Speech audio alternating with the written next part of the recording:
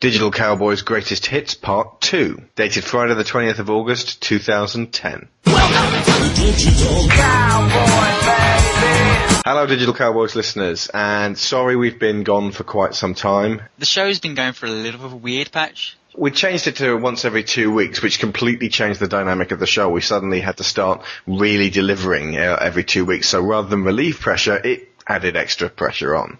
Yeah, and one of the reasons we went with that, because my work schedule was absolutely crazy and I didn't have time to actually get stuff done. But strangely, it freed up the time. It certainly delivered on that promise, but it kind of meant that we weren't gelling with our community, which is an odd feeling. It's felt like we've been on holiday, you know. We've tried it for a couple of weeks, or a month at this point, and yeah, it's not gelling with us. We're not afraid to change the format of the show, and sometimes it lasts a long time, other times it's only a couple of weeks, it would seem. So, yes, I feel like we owe our loyal listeners a bit of an explanation. You moved, which was a fairly big thing because you end up not having internet for 9 days. Yep. Which was a nightmare, I would assume. It was horrible. I couldn't stand it. I was just pacing the floor. There was nothing to do. Yeah, I remember talking to you, you're like, oh yeah, I can't even be bothered to play games. It was like limbo. I couldn't be bothered to play games because I wouldn't be able to just chat with people while I was doing it, so what's the point? And you turned 30. And yeah, I turned 30. I'm really going at it with my beard now. I want to be taken as seriously as possible. And no longer in my 20s. So, I mean, that's good. I've never particularly liked my youth. So, bring on old age and senility. You won't be saying that when you get into close to the 40s, I'm sure. As for me, I took a nice long kind of summer break. I've been playing a bunch of games. If you wanted to find us, both of us had guested on Game Burst podcast. At least once. Yeah. We were on a quiz episode together, and then you were on the news one, and I was on the discussion one. Yeah. Game Burst, seriously, everyone should listen to Game Burst. It's a great show. It's a great show.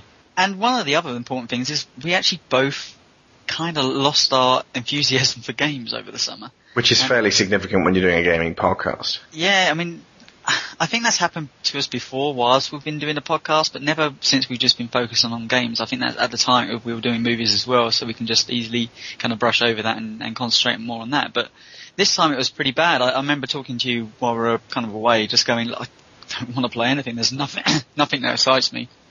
And, we're not the only one. There's a lot of people that after E3 went down that same route, and maybe we can do a whole podcast on it in the future, but it didn't make for a particularly fun month of kind of like sitting around, I don't want to turn anything. I don't want to turn the PS3 on, the Wii, 360, the PC, anything.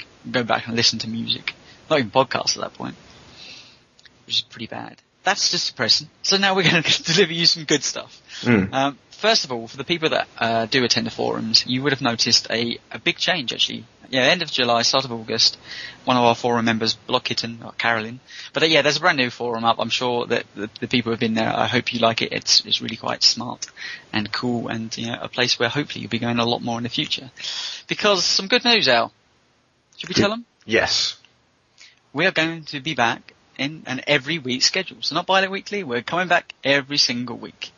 To give us our sanity a chance to regain itself. And not only that, the show is still changing a bit.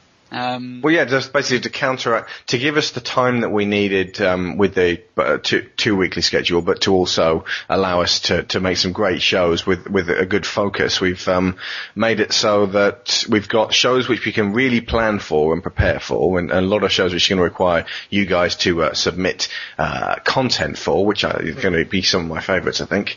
And focused interview shows where we get on special guests that talk about things that they absolutely adore.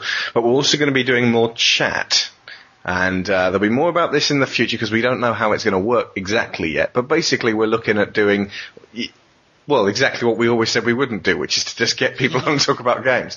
But we'll see if we can give it a Digital Cowboys spin and keep it pacey, give it the audio flair that you guys love, and not just waffle on about what games we've been playing. No, it's going to be more on that. We're still going to have guests on, and there's going to be lots of podcasters that you know and love. They're going to be coming on and talking about games. There's going to be still roundtables about specific stuff that our guests are going to bring. There's going to be a lot more kind of talking about our community and bringing you guys to the forefront and giving you plenty of time to kind of bring your thoughts for ideas for interviews that will be forthcoming over the next couple of weeks after that. So it's going to be one show different every week. And we're going to give them names. We don't quite know what yet because Alice, what were some of your names? I was thinking Campfire would be basically stop laughing. It's not that kind of camp. It was better than Hoedown. Well, I like Hoedown. Okay, hear me out on this one. Campfire is basically getting everyone in and sort of getting everyone gathered round and just having a chat about this, that, and the other. Give me any other more, symbolic cowboy gathering than a campfire where you get to sort of hang around and chat. Then there's Hoedowns, which are collaboration episodes like the Zelda episode you recently heard.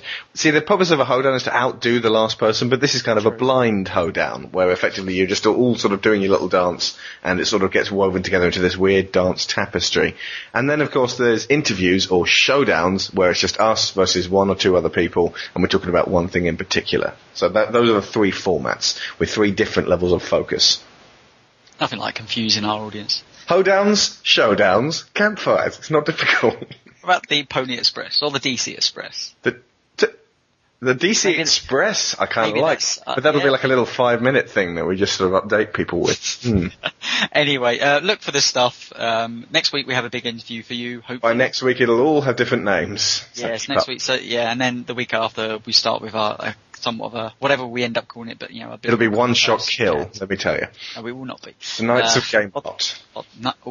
The Knights of Gamelot Roundtable.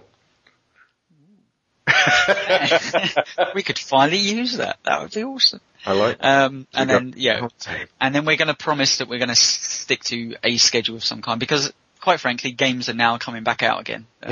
The autumn is upon us, sadly, and the games that we're actually generally interested in are going to be back in, so we can actually talk and be enthused about that stuff again. And I absolutely hated not being able to work. I want to get back on the horse. All these references to Cowboys. Yeah. It's brilliant. Okay, so what you're about to listen to now is Digital Cowboys Greatest Hits Part 2, the best of the second year. And it'll stretch from episode 52 all the way up to 104, maybe a little bit later than that.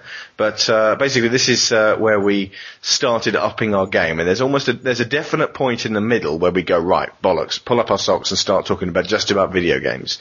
And so, apologies for the fact that, it's going to be quite slow and we're going to be talking about movies and we weren't all that skillful back then, but it's like a way of tracking our progress. So by the time you get to the end of part 3, which should be the end of the third year, be it sort of April this year, it should be, well up to speed.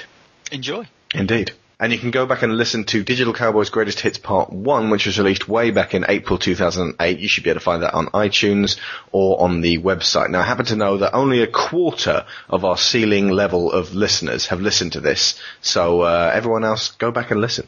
And here's the second part. We'll see you next week. Happy trails.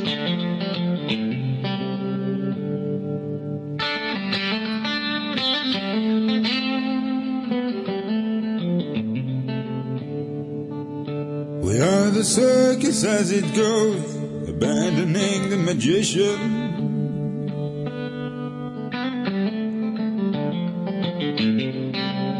And sometimes the white clown who blows great big bubbles all full of screams. So why should I sing another love song? Why should I sing another love song? Now, my proposal for, why don't they remake is the only other Tarkovsky film I've actually seen, which has been loosely converted into a computer game called Stalker Shadow of Chernobyl. I'm of course talking about Stalker. which is I have seen the film, but it was quite a few years ago. I'll just use the Wikipedia description. It describes the journey of three men travelling through a post-apocalyptic wilderness called the Zone to find a room filled with the potential to fulfil one's innermost desires. Now, give it a bit of an update. Okay, you don't need all the deep monster things jumping around like in the game, but hey. I'd say it would be improved with monster things jumping around, but probably. yeah. But anyway, that was my. It's in the specifics. Who would you give it to direct? I haven't really thought that far ahead, so. Even Soderbergh, George Clooney. Well, how about Soderbergh? I think Soderbergh needs a bit of a kick up the arse again. So it needs a bit something. Yeah. Actually, yeah, no, I agreed. Yeah. Do so. And get back on the wagon. Frankly, you could get George Clooney, James Cameron, everyone in again as producing it. Why not? Who would be the other guy? How many guys? 3 guys. There's 3 guys. Okay, so George Clooney. You see, there's the stalker himself. Obviously, they have. There's one thing that did occur to me was that obviously stalker these days. Obviously, in the film, it means a tracker of the game. But I mean, that's why when they did the computer game, it's S.T. and so on. As opposed to stalker, as in someone who stalks Paris Hilton. Because otherwise, I might think, it's the new slasher movie or horror movie, and you just think no. So it's a slightly hard one, but okay. I think Clooney could probably play the stalker. How about No, I was going to say Matt Damon, but we want to keep this away from Ocean's 11 territory. Well, yes. This is not just sucking stars at it, and let's put Don Cheadle with a crap. There's a writer and a professor. So who's a writer-like kind of person? So a writer and a what? A professor. Yeah, put Stellan Skarsgård in there. He'll fit in there in a kind of. He could be the professor. Agreed. He could be the professor, I think. So now we need the writer. So we need someone sort of intellectual-looking, glasses, probably. Clive Owen. There we go. Done. Film sorted. Brilliant. Put it in the can. Because when Clive Owen plays smart and stops trying to be. See, I love him when he's being an action-packed bastard. So I love him in Sin City. I'm going to absolutely love his ass in Shoot 'Em Up. But may regret saying that. It might suck. But sound bit. Well, no. I mean, you may regret saying it insofar as I'm going to love his ass. Yes, we'll just take that bit out and the loop. Oh God. Okay, right. It's never happening. And but Stop y'all, non-stop y'all, to the beat y'all, the body rock y'all, so let's stop y'all, non-stop y'all, to the beat y'all, the body rock y'all. So now we need the writer, so we need someone sort of intellectual with glasses, probably. Clive Owen. See, I love him when he's being an action-packed bastard. So I love him in Sin City. I'm going to absolutely love his ass in Shoot 'Em Up. I'm going to love his ass. I'm going to love his ass. I'm going to love his ass.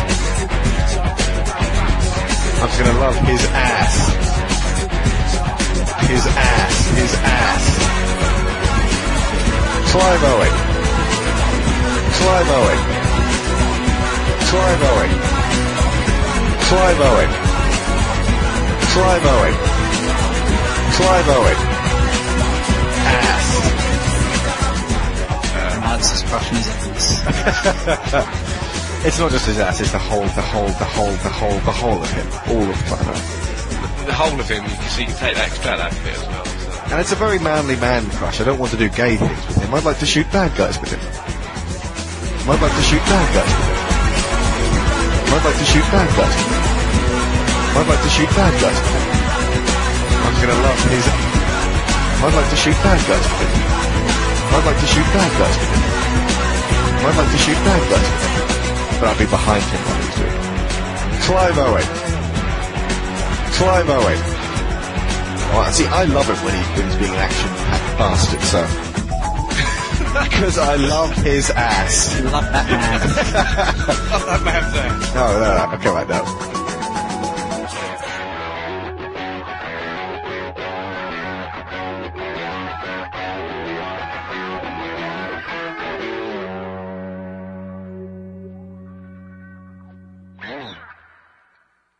Ass. The aim of this is to clarify the established greatest films of all time, as in we will look at lists of other ones from other sources, and then offer up our own greatest films of all time. We'll each take turns citing the 10 films we feel are the best of all time, though not necessarily our favourites, although a lot of mine crept in because they are one and the same. You can't help it. Yeah, we can then debate the relative merits of any that are contested, and at the end we'll play some music while we debate, and then collate the data and establish which are the 10 films that best represent the views of the Digital Cowboys as being the greatest films of all time. So, these are actually the 10 best American films of all time, according to the American Film Institute. Is that right, Paul? Yes. Yeah, fine. Now, it's actually from their list of, is it 100? They did one in 1988 and then updated it, luckily for us, in 2007. Judged by many, was it like 1,000 or so American reviewers or people in the industry? Something in that sort of ballpark. Yeah. Okay. We're talking from 1 to 10. Citizen Kane, The Godfather, Casablanca, Raging Bull, Singing in the Rain, Gone with the Wind, Lawrence of Arabia, Schindler's List, Vertigo, The Wizard of Oz. So these are all classics. These are all, pieces of, marked cinema. They're landmark films. Every single one of them is 30 years old, and at least, except for Schindler's List and Raging Bull's just 2 years shy of 30 years old. And no one could contest that those are absolutely landmark pieces of cinema. I would contest that they are the 10 greatest films of all time. But ultimately, it's not my vote, so there you go. Checking out the IMDb's top 10 greatest films of all time. These are as voted by everyone who votes for a film. Here you go. The Godfather, Shawshank Redemption, Godfather 2, The Good, the Bad and the Ugly, Pulp Fiction, Schindler's List, One Flew Over the Cuckoo's Nest, Star Wars, Casablanca, Seven Samurai. Not markedly different from the AFI. Obviously, these guys would have allowed in foreign films and any of these not American? Nope, they're all American. Oh no, Seven Samurai. So, yay Japan.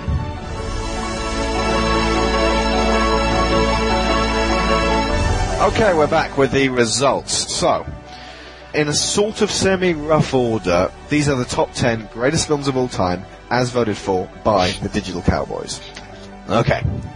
At 10, Donnie Darko. 9, Before Sunset. 8, Boogie Nights. 7, Garden State. 6, The Matrix. 5, The Lord of the Rings, The Two Towers, Extended Edition. 4, Magnolia. 3, Heat. 2, Almost Famous. And at number 1, the only one voted for by all three of us, so it's pretty much established as the greatest film of all time, as considered by us. It's got to be, by process of elimination, LA Confidential. Track down every single one of those films that you haven't seen and see them, because it will be worth your while. Alternative list of everything you're going to Yeah. Ultimately, yeah. There is a significant reason why we didn't put The Godfather and Citizen Kane into this list of 10, because we're trying to present an alternative, as Tony says. We think they're fantastic, and we would put them in, but we honestly do think that as if you're going to present an alternative list, it should be these ones. Oh God! I've just got in brackets next to the Nintendo thing, just one word: lame. Okay, it starts off with 1,000,000 smiles, one of those adverts basically going, look, we're making the world smile, and about 100 people playing DS and Wii, and they're smiling, and it's so the woman much with the fun. most fakest smile ever. Oh, you mean Cammie Dunaway? Bloody woman, yeah. So Cammie Dunaway comes out. I don't want to say anything really nasty about her because I want a future in the industry, but she seemed to me just a trifle disingenuous. Somehow a little bit fake, a little bit kind of, my son said to me when he sent me a Mother's Day card, I got hives, and I wanted someone real to come up on stage and go, thanks Cammie. Right, okay, so Nintendo, and just to really, bring us back down to earth, because I felt that I had entered into a world of, even Disneyland isn't that sickly sweet. She was like a steptoe wife. Anyway, and then Carrot Top came out, and he was surfboarding, and he was using his Wii board to snowboard, and then Cammie joined in, and she was like, oh my god, I'm snowboarding, it's so good! And everyone sat with their heads in their hands, watching a grown woman acting like a child, and not in a good way. She needed punching. Yeah.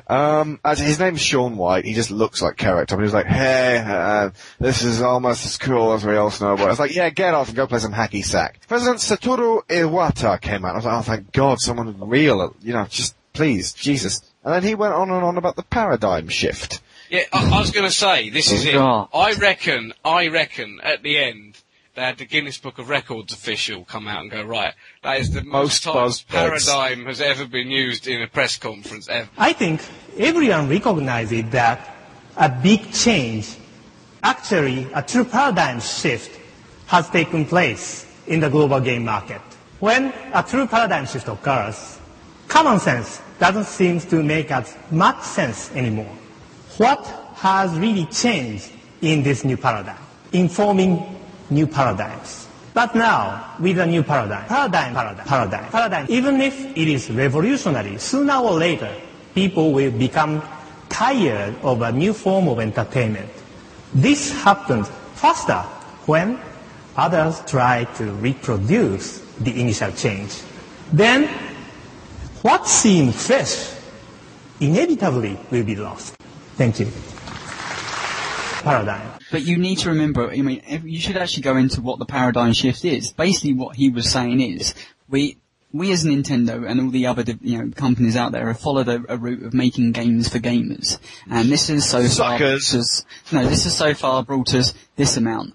At Nintendo, we decided no longer to make games for gamers. We decided to make games for everybody else, which aren't really games. They're kind of lifestyle accessories and whatnot. Games for gamers, lifestyle accessories for people with lives. But when we did this, these are the people who tell us, oh, you're playing video games all the time. But they suddenly realised when they did that their profits went from a little bit to absolutely we own every country in the world. Bazillions, a ridiculous amount. So in many respects they were right. But basically what they were saying is that we're no longer a game company. Because if we make games, they sell little amount. If we make Nintendogs, we sell huge amount. To make Zelda costs 50 million. To make Nintendogs costs 2 million. So why would we go on to make Mario? Why make Lord of the Rings when you can make superhero movie? But one thing here, hang on. You're a game company. That's why you make Mario, which is all fine. If they carry on making stuff for us, so if they carry on making a new Mario game, a new Zelda game, the stuff that we've come to rely on, that's all well and good.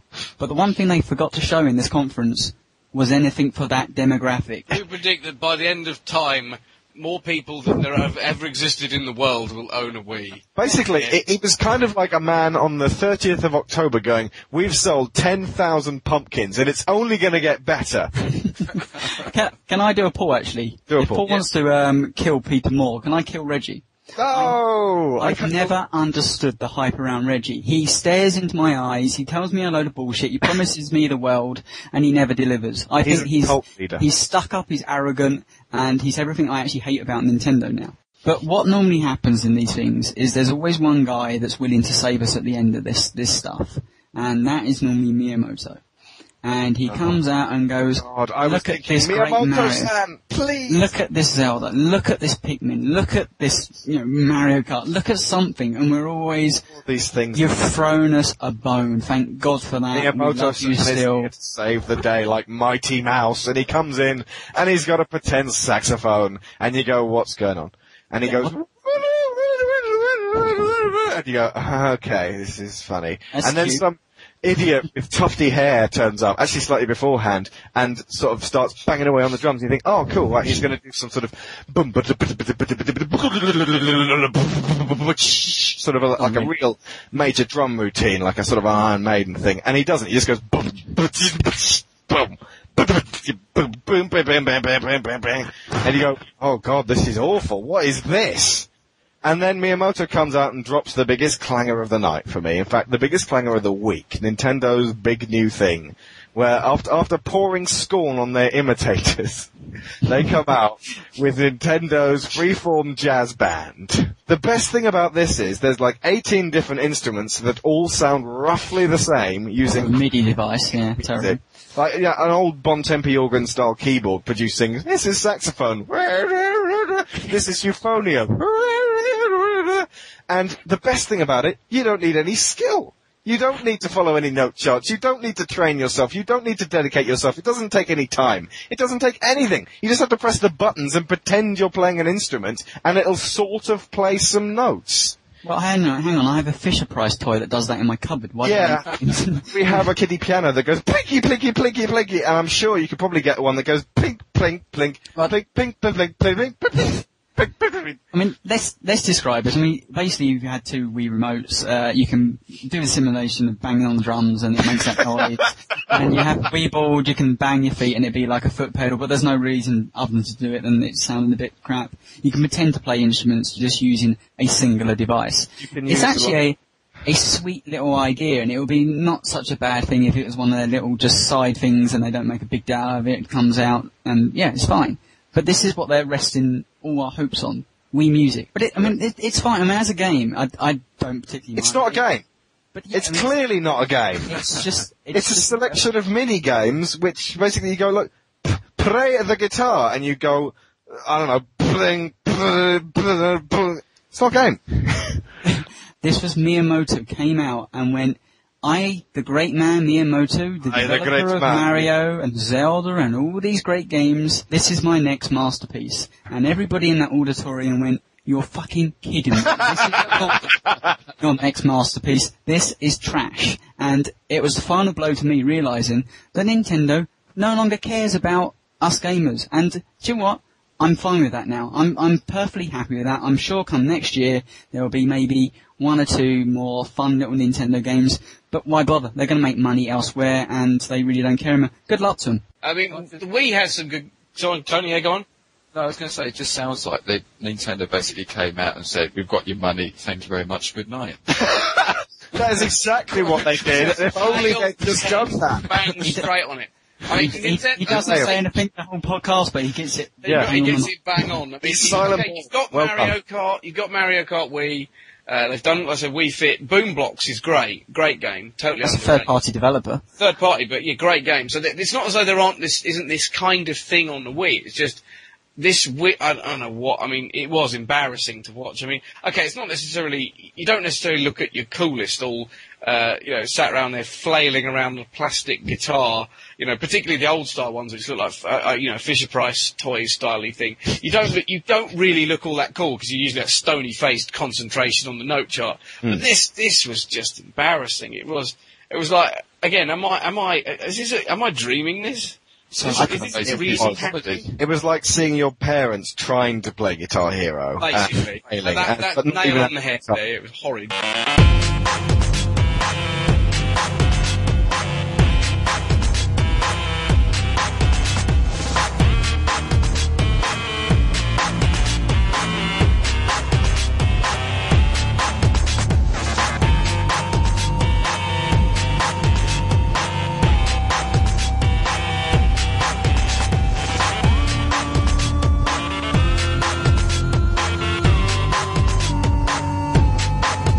That is not going to help anyone. So for the future of the industry, this has to go into room 1.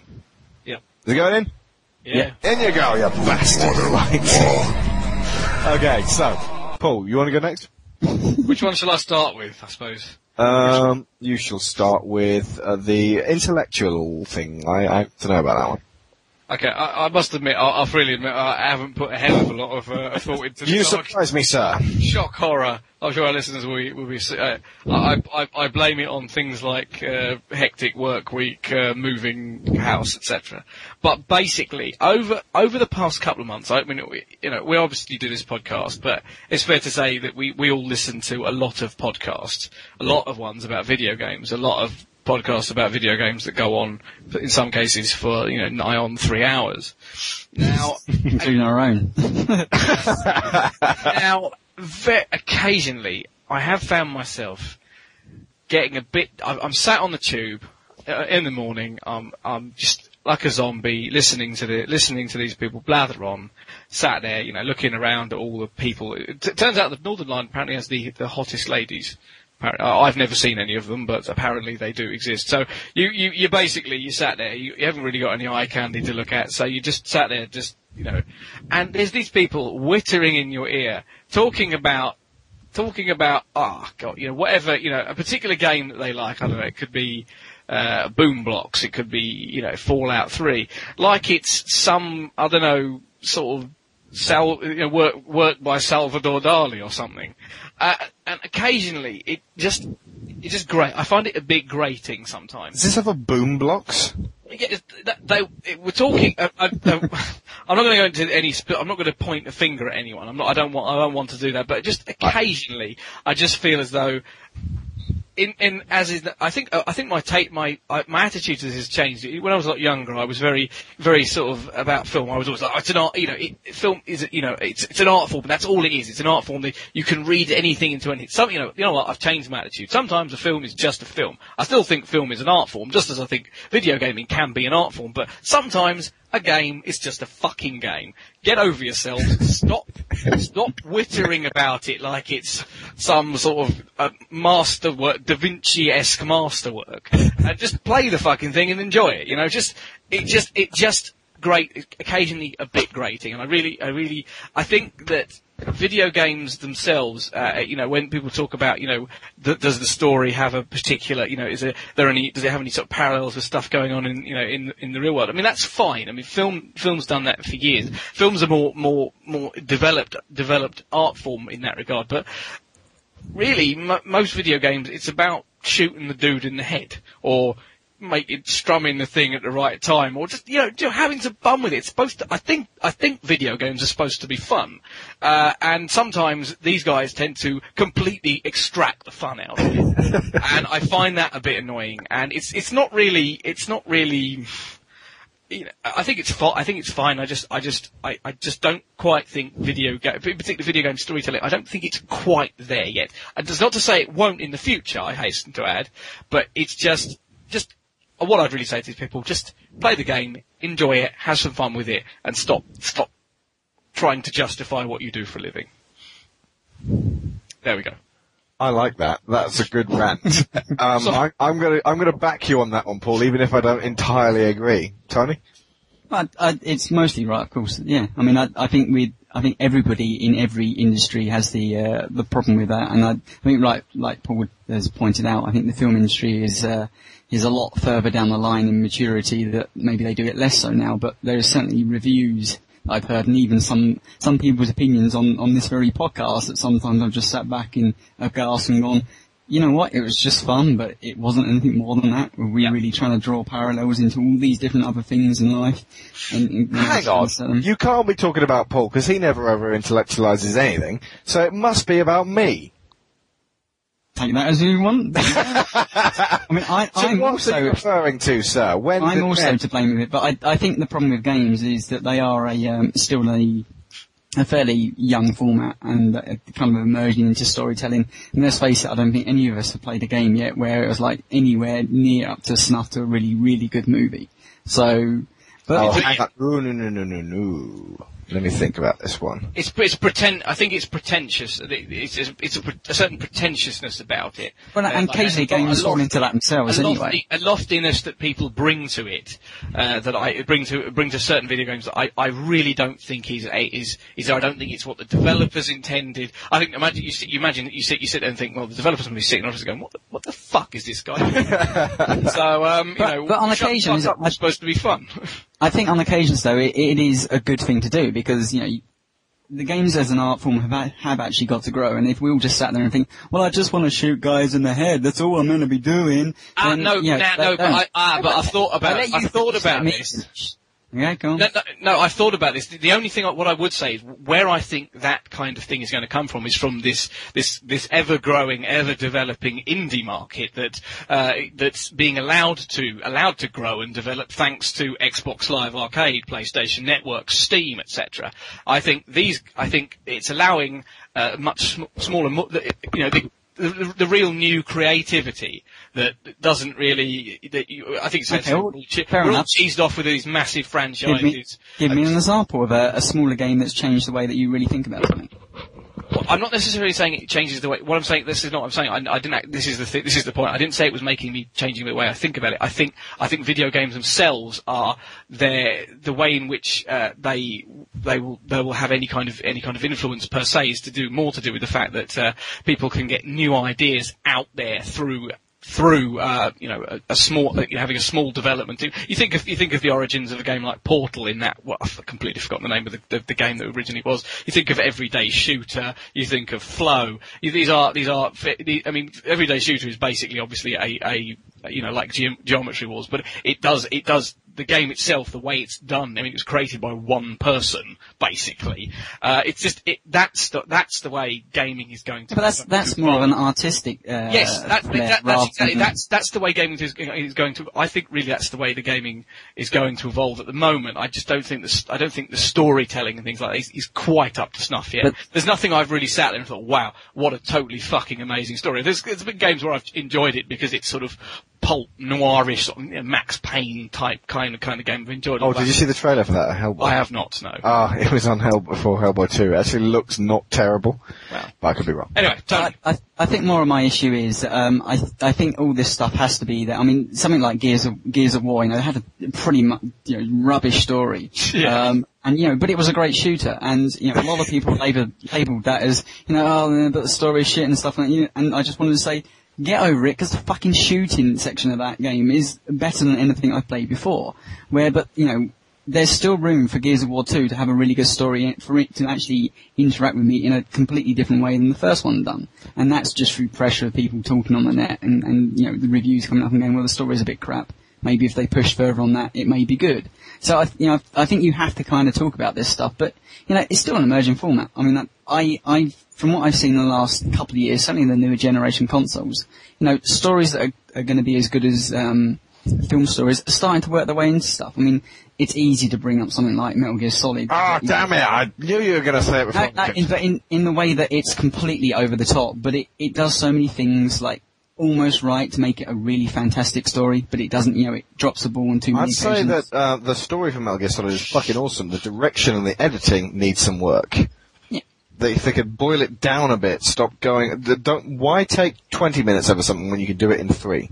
But the point is, good attempt, and they're starting to pick there, because, the way to actually tell a good story, I think, is coming is coming leaps and bounds. I mean, something like Lost Odyssey, I was actually completely wrapped up in the story, really wanting to find out what the hell happened to these characters. So I think there's room for it to happen, but occasionally, sometimes I've played a racing game and I've heard people intellectualize a racing game, and I'm like, Jesus Christ, just tell me whether it drives around the track good or not. I mean, that's basically. But on the other hand, I wouldn't want to be sitting here and saying, you know what, I don't want to intellectualize games, because I think games are a more fascinating medium, one of the most fascinating mediums that are coming through, more so than both film and music and TV put together. I think, Well, there's more new developments in games. Exactly, I mean, how far more can you go with music, really? There's always going to be fantastic new music coming out, but it's not going to be changing the way you listen to music, No, but something like Half-Life 2 and its new episodes, I think, prove a way that interacting with a story within inside a game and not necessarily bringing it out to a cutscene, all that kind of stuff, starts to really make you feel for the characters that you're actually playing with, and I think all that stuff is good. So, I want to see more of that as well. I just want to see. I'm keener to see these emerging type things that obviously the XNA thing which is launching. I don't know when that's launching. I can't remember when that's launching, but Fall. So I assume it's part of in the new dashboard, right? I guess. Yeah. So that kind of thing. I mean, when you hear that, what was that game? The bloody one. What was it called? Dishwasher. Apparently you can use the Guitar Hero guitar too. Was it Samurai Dishwasher? Yeah, Samurai Dishwasher. Yeah, brilliant. That kind of thing. Yeah, bring it on.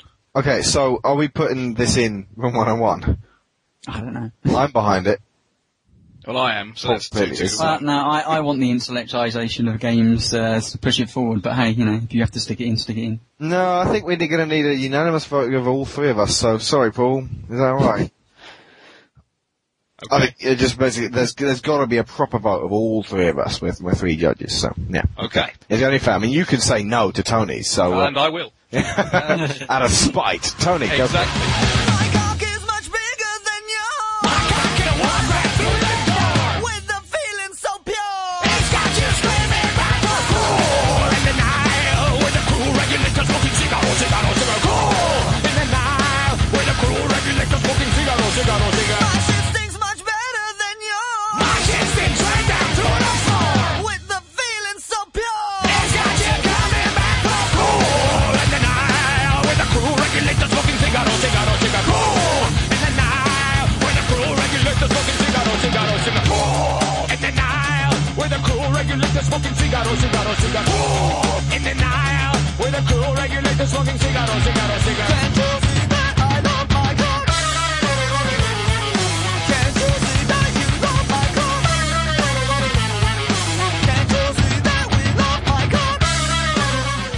is 1989. It's September.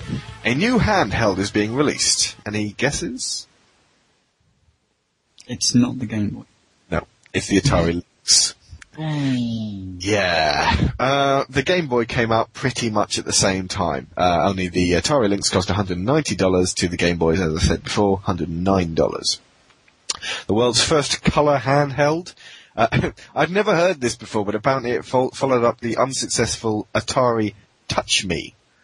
I wonder why that was not successful. I've never heard of that one. Yeah. Neither have I. In fact, weirdly, it's actually it's in red letters on Wikipedia. Once again, I apologise for using Wikipedia mainly as my tool for research here. Some of this needs citation. It's in red letters, which basically means there's no file on it. So, clearly the Atari Touch Me was not a wild success. Developed by Epix before it went to Atari. Basically, these guys made California games. And then they then farmed it out to Atari because they couldn't really get it off the ground. They didn't have the marketing clout. So they clearly thought, right, who knows what games are about? Well, clearly Atari, because Sega were doing their own thing, Nintendo had done their own thing, so that, I suppose it kind of makes sense, maybe, ish, sort of, yeah. It's the world's first ambidextrous handheld. Yeah, that's a rather spurious claim to fame. If you were left-handed, and many people are, oh, by the way, I've got to mention this on a side note. A friend of mine at work said, "Oh, did you know I'm left-handed?" And I found out that if you're left-handed, it meant that you were a twin in the womb, but then your twin died, and then you're left-handed. I was like, really? So does that mean that all twins in the world, one of them's right-handed, one of them's left-handed? She went, maybe. But, right, I'm going to take that bit of information with a pinch of salt. But all of you guys go out there and research it and send us your findings. I'm going to call that rubbish. Yeah, that sounds like bollocks. Even identical twins, you don't get like one's left and one's right. So anyway, citation needed. Right. So yeah, if you were a lefty, the Atari Lynx was clearly for you. Unless, of course, you wanted a good games console, in which case it probably wasn't. It had a Comlinks system. Comlinks, see what they did there?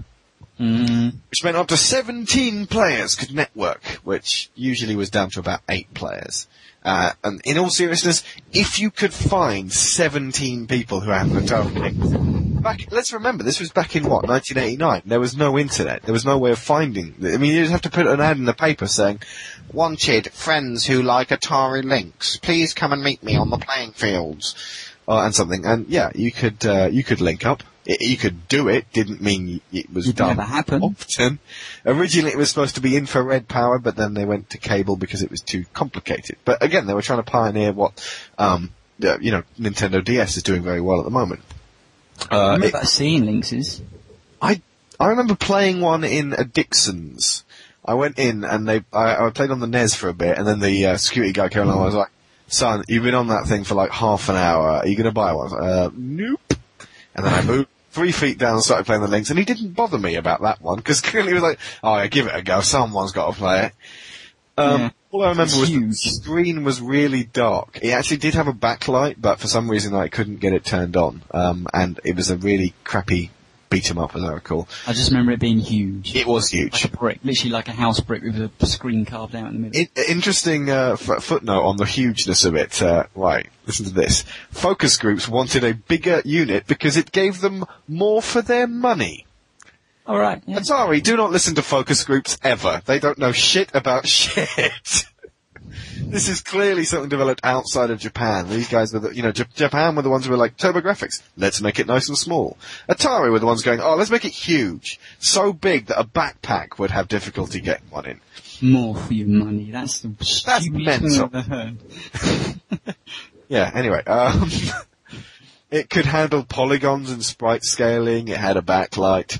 There was after it was unpopular for the first year, surprise, surprise, there was the Atari Lynx 2 release, which allowed battery saving by turning off the backlight. Wow, who'd have thought that would be an option as opposed to enforced?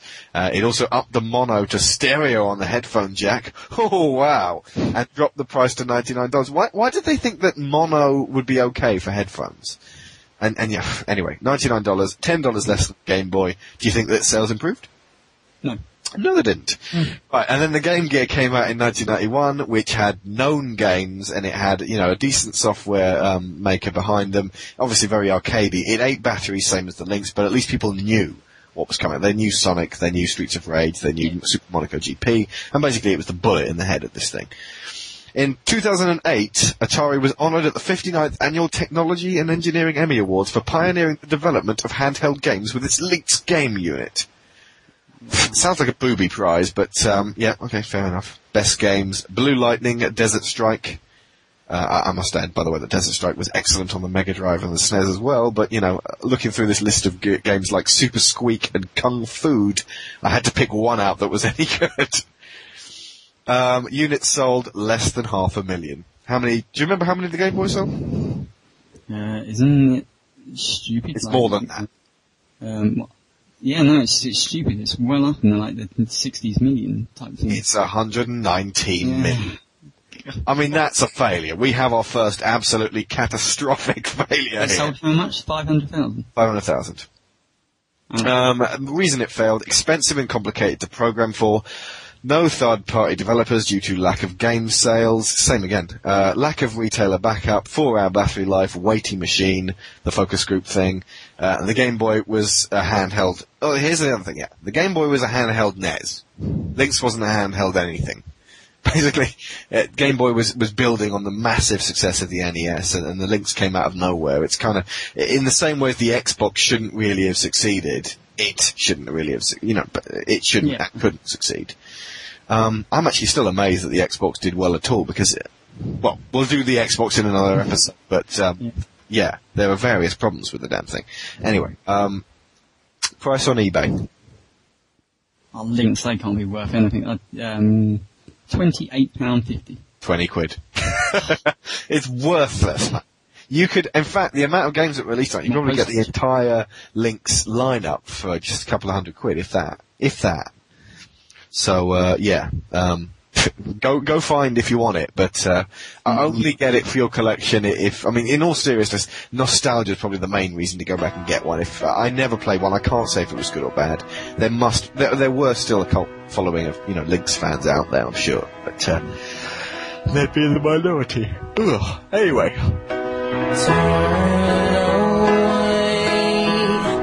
If you could get me a drink of water, 'cause my lips are chapped and faded, call my Aunt Marie. Help her gather all my things and bury me in all my favorite colors, my sisters and my brothers still. I will not kiss you,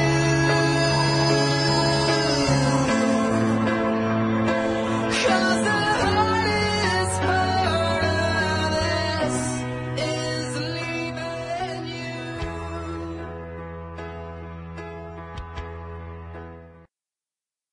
Hello and welcome to the Digital Cowboys, episode 75, dated Thursday the 16th of October. I'm your host, Tony Atkins. I'm Alex Shaw.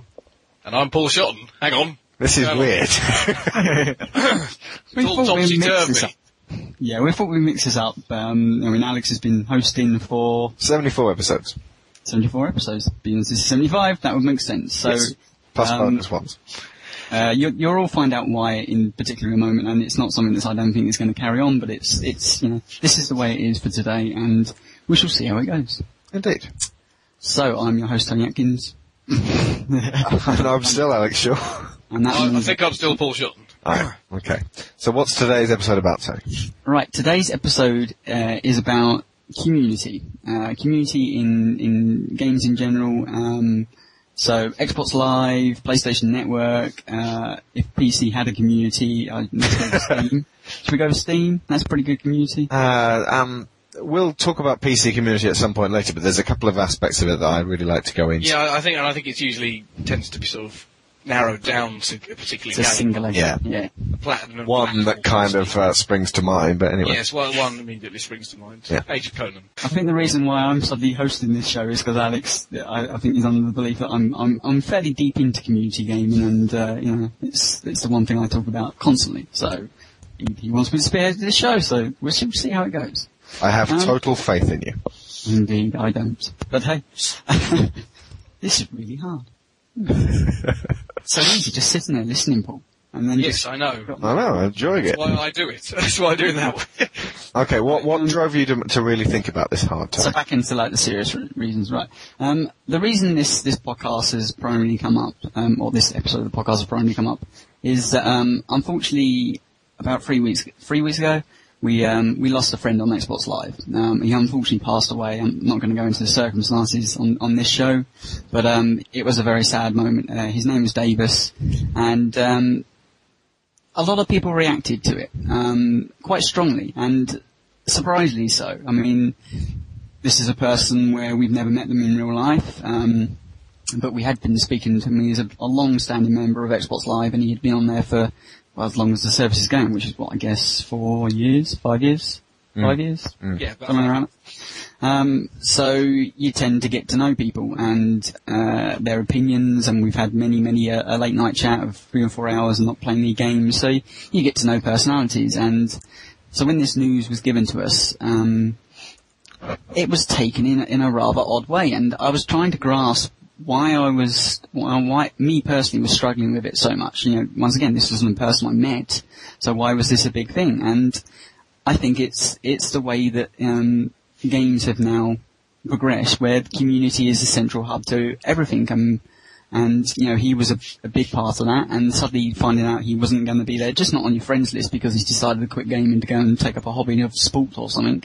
He's died, and a lot of people reacted. And this is our dedication, I guess, to him, and you know, just to say, you know, thanks for the good times, and to the people that knew him. This, I guess, you know, it's part of our. See, I don't want to say grieving because that's going to bring the show down to a horrible thing, but a celebration of the guy's life, because you know, it's a tribute. It's a tribute to Davis Bates. This is a tribute, exactly. Sorry, I got this song in my head. I'm not finishing on that song, but yeah, okay. No. So yeah, you know, he's a big fan of Weezer, so if you're going to finish on anything, put Weezer in there. I will. Put some Weezer. So, yeah, his funeral was today, so, you know, good luck, mate. Enjoy the afterlife, rocking out, because he was a big rock fan, so there you go.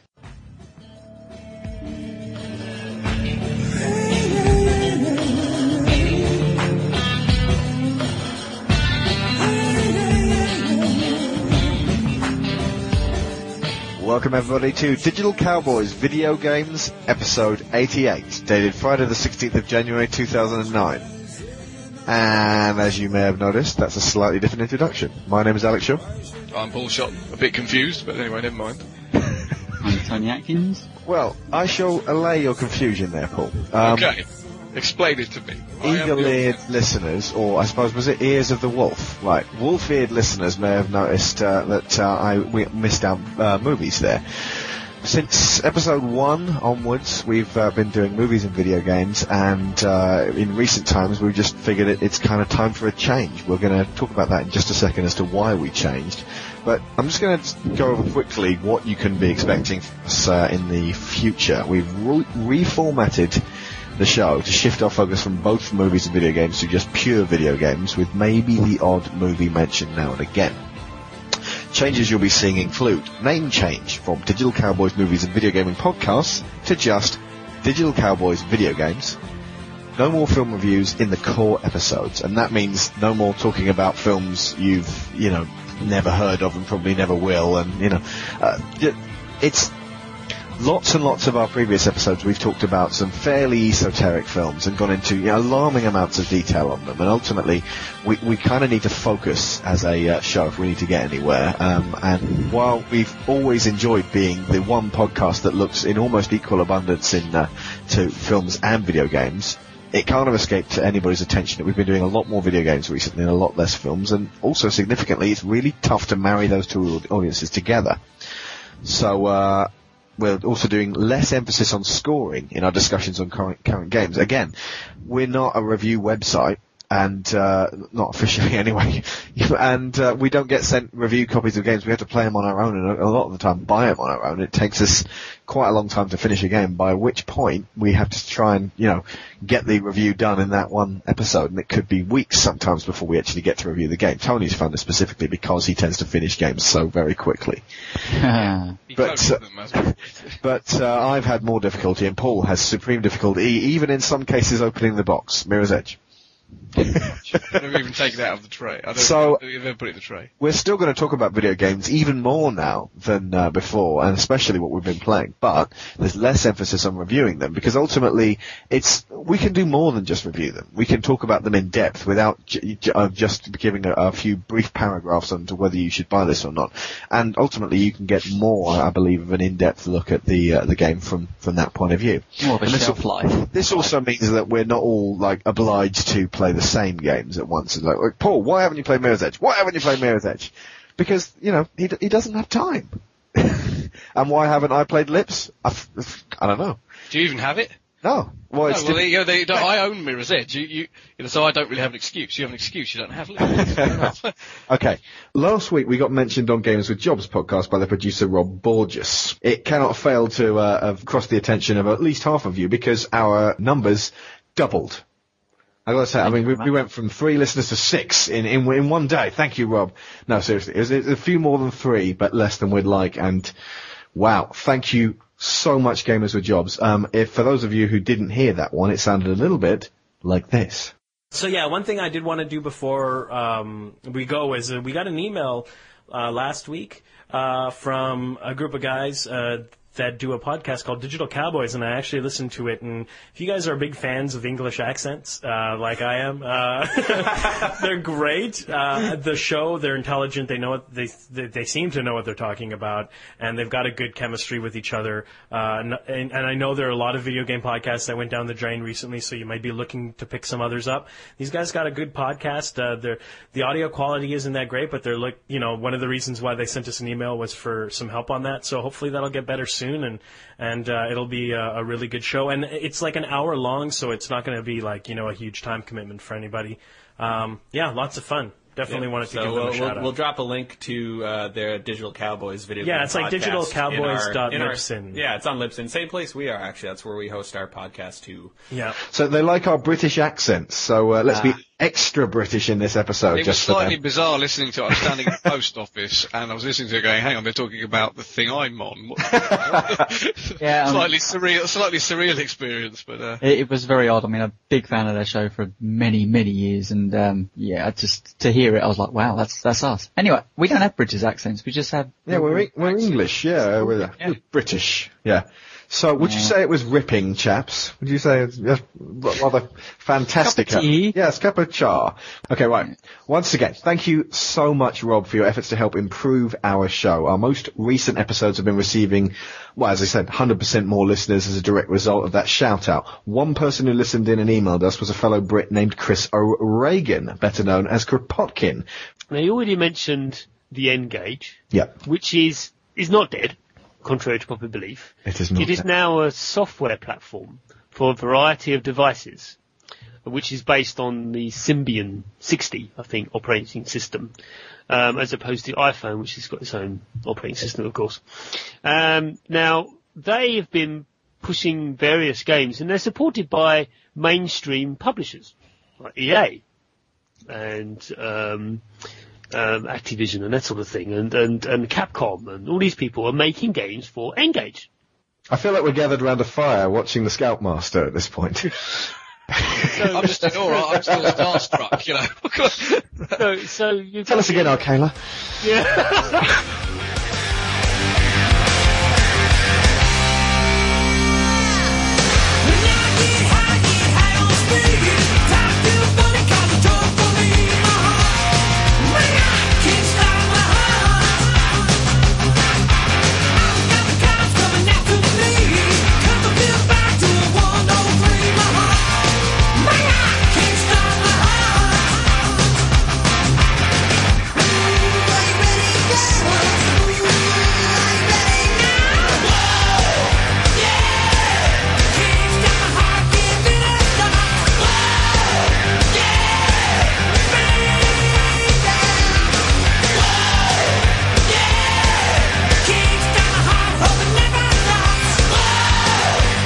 I played Rock Band 2 this week.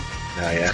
Obviously, people don't really care about why, whether I was playing Rock Band 2 or not, but I did something, which some people would probably class as slightly insane. I decided to go for the achievement, what's it called? Bladder of Steel? Bladder of Steel, yeah. The Bladder of Steel achievement, which Before you start this one, Tony, do you want to make it a 1 minute rant? Sorry, I gave Paul 2 minutes, so do you want to make it a 2 minute rant? I'll set it up first. Okay. I went for the Bladder of Steel achievement, which was basically play the Endless Set List 2, all the way through without any breaks. Which is 84 songs. So you can't pause or anything, or you can't pause or fail a song. Can't pause, fail a song, or do anything. 84 songs. How many hours does it take? About 6.5 hours. 6.5 hours. So 6.5 hours non-stop. And I decided I was going to do this on hard drums because I wanted to get the other achievements for completing the Endless Set List in half. That's over a month's worth of Digital Cowboys podcasts listened to back to back. Well, yeah, when you put it like that. So anyway, I set out on this grand task, and I don't know, I played 20 songs, and suddenly my bladder was starting to ache and groan, and I was like, oh my god. So I believe about 25 songs. Now, have you started the rant yet? No, I'll get to my rant. This is the rant preamble. 25 songs in, I decided, okay, I'm desperate for the loo, so I decided the song to do it, and, it coming towards the end. There's a big rock ending. I rushed from there upstairs, went to the loo, managed to get back in time, and, hadn't actually managed to fail the next song, carried on playing, and I did this another further one time. Now, I got to song number 82. Okay, before you carry on, what is wrong with just a bucket? I know it's disgusting, but if you want that achievement, why were you endangering it by running upstairs to the toilet? I am a human being who refuses to pee in a bucket. Dogs don't go in a bucket. They go in my the own living room. Jesus Christ, man. I'll just wear a nappy instead. In fact, just pee in the drum stool. Who cares? That brings new meaning to the term drum stool. The rant will start now. Okay, go. Right, so I was doing perfectly fine. I got all the way up to song 82, I believe that would be, which was Panic Attack. Is that right, Paul? Dream Theater, Panic Attack. Now, I'd previously got through 2 or 3 other songs that I absolutely, really just can't do, but actually managed to get through them, so I was really, really proud of myself. Panic Attack, me and that song have had, confrontations in the past, but it's a song I can do perfectly fine. Anyway, get to Panic Attack, about 6 hours and 25 minutes into my wonderful marathon, and I fail the fucking song. 99.9992% in. In fact, I saw the last 2 notes, but I didn't make it to the end. I had a brain freeze for some fucking reason with 2 notes remaining on that song, and it went red, and it knocked me out. I can't fucking believe it. I missed 6.5 hours of my life going for one achievement, and I fucked up 2 minutes from the end. I probably shouldn't play drums on hard trying to go for that achievement. I was physically assaulted. I had sweat. I needed a shower for about a week afterwards. And to say that I nearly threw my drum kit through the window would have been an understatement. I went on and actually finished went back and played the song straight away and got through it no problem. So I don't know what the fuck I was doing, and finished the last final set list and got my achievement for just playing on hard. Fan-fucking-tastic. But 6.5 hours! There we go. I don't think I've ever heard you that animated. Yeah, you don't even say the F you word. You are Mr. Relaxed. It takes a lot. And you still have a spare 15 seconds, son, if you want to use them. I promised myself I'd never get upset about achievements because I used to do that in the past, and I've decided not to anymore. That came very close to me actually breaking something. In fact, lucky I had an iron drum kit, because I probably would have snapped the old one in half. Actually, ain't it hard? There's for the box. On top of that, I just, you probably shouldn't sit there and play drums for 6.5 hours straight in any way, shape or form, because ultimately it's going to be bad for your health. But you heard it from a sane man, folks. To get that close and see it just drop past, I've never felt so bad in my life. At least you didn't wet yourself. Whatever, anyway, I'm well over it now. I don't care.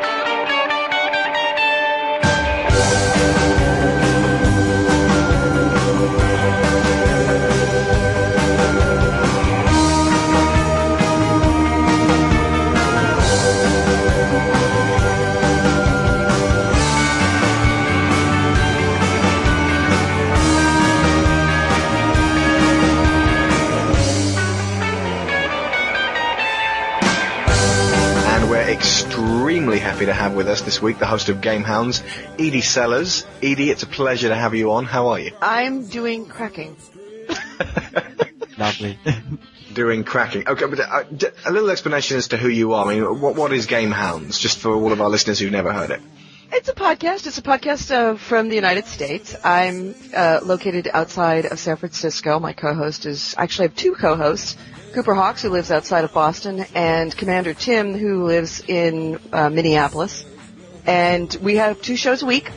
One is our regular Game Hounds episode on Sundays that it's a discussion that goes regularly off the rails in very hilarious ways. But it's mostly discussing the news and views and commentary of whatever's going on in the week in the gaming world.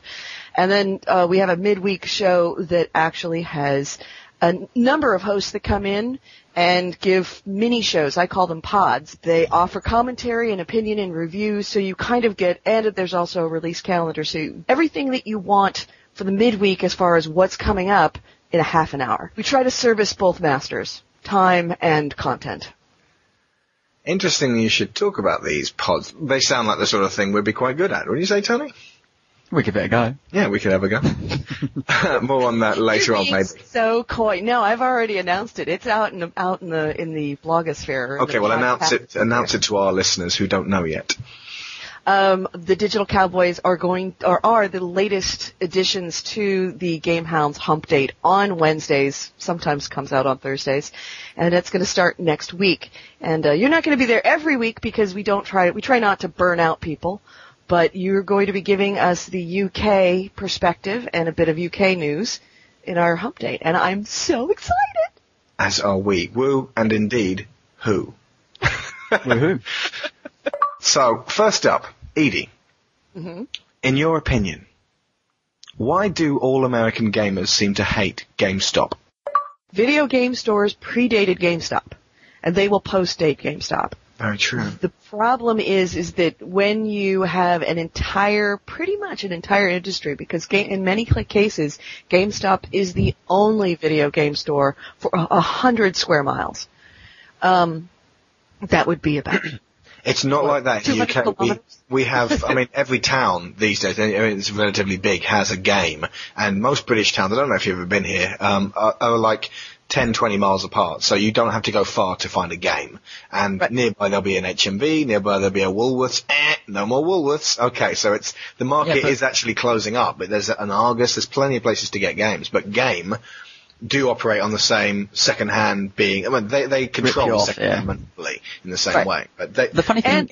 When you have one company that is presenting a monopoly of buying back games, then the one company can set the price. Games actually, I believe, have an intrinsic value. Mm. And when you have multiple companies that are competing to buy your copy of Call of Duty, the price of of Call of Duty will go up. Now, they're not going to be able to, I should say, the buyback price. Yes. They're not going to be able to sell it for any more, and what it's going to do is it's going to cause an overall shrinking of the game market, of the game profit margin, which it should be. When you're looking at 400%, in some cases 500% pure profit on a purchase of a used game, yeah, I think that there is some wiggle room, and I think that any whinging that's being presented by companies is just, outright not appreciating the fact that they had it good for many, many years, and now there's going to be some competition. I don't know if you have Toys R Us. We do. I don't know if you're. We have Amazon as well. Right, but does your Amazon is your Amazon also doing the? I don't believe stuff? so yet. Although ultimately we do tail behind you guys by several years, but it might happen. I'll tell you the one thing that they do in the UK, which is funny, there's GameStop and there's Game, and there's also a place called Game Station. And basically which is the ghetto version of Game. Which is basically, it's the geeky version, it's like the cool indie version. But the funny thing is they're owned both by the same company. And what Game basically have done is gone, if you want the corporate stuff, here's Game. If you want to go somewhere and kind of chat with the guys about games and whatnot, here's this place. But, their only competition is themselves, so they discount and then trade up higher and lower. And quite often a town will have Game and Game Station. A lot of people don't know they're owned by the same company, so they just get away with it. That way they cover both sides of the market. I love that idea. Actually, I would love to have something like that, because all we have is the corporate, impersonal, buy the game kid place that every time you walk up to the counter, if you try and buy a game, do you want to buy a pre-order? See, that's Game in the UK, yeah. I remember... You know what you need to do to get your first taste of GameStop is you need to make a Skype call and record it. Cause, I've heard them in the past, yeah. I might... Calling GameStops just to hear what it's like and think about this poor guy that is making minimum wage and our So is it what? Hello, welcome to GameStop, where the game that's been out this week is Call of Duty World at War. Would I like to interest you in a guide? But you haven't even, after 20 minutes of telling you what they've got on offer, you're like, hi, what time are you open till? Yeah? Yeah. Okay, and of that's course, just one then question. They just say it all in one word, which is that's completely unintelligible. It's freaking awesome. Do you know what she's doing here? Because she's on the clock and we're paying her like, $50,000 an hour, well, a minute. She's like a taxi driver. She's going to take you the long way round. Oh yeah. And eventually we're going to run out, get 2 questions down and she's such a good long way round. Really, we like being in your cab. Right. Okay, I'm gonna try and make the next question a one. That was a question. Answer. That was a question I've always wanted to ask, and there you go. I've got it back. Thank you, Tony.